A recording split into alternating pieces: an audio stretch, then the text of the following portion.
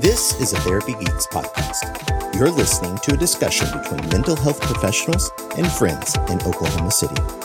Wherever you're at today, we hope that this helps you find peace and understanding in this crazy world.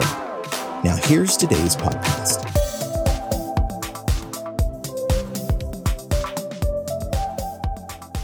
Hello everyone, this is Brandon, the Therapy Geeks, and I have an update and a call to action on Oklahoma's Health Information Exchange. We have a great network of therapists across the state of Oklahoma who diligently put this information together so we can present the facts and what to do in light of this information. On April 12th, therapists from the Oklahoma Providers for Privacy Facebook group met with senators to discuss the Health Information Exchange and its privacy concerns. These conversations were promising, and together with your activism, steps in the right direction were taken. On Monday, April 17th, Senator Stan Ridge of District 15 introduced an amendment to change the language of the law from all providers shall participate in the Health Information Exchange to may join the Health Information Exchange, which makes participation voluntary and not mandatory. This is great progress because this means as mental health professionals, we can keep client information safe and secure while other providers in the medical field can share potentially helpful information with other providers with consent from their patients. But this amendment to House Bill 1688 is being voted on tomorrow, Monday, April 24th at 1:30. So we are asking that every citizen of Oklahoma email their senators today and let them know that you would like them to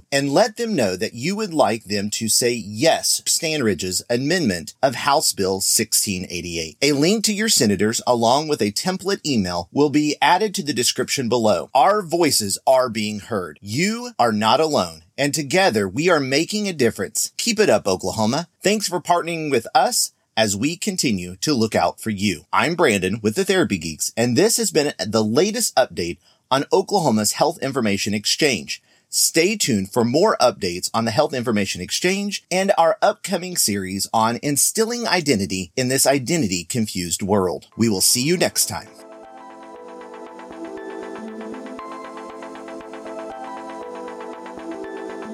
Thanks again for listening.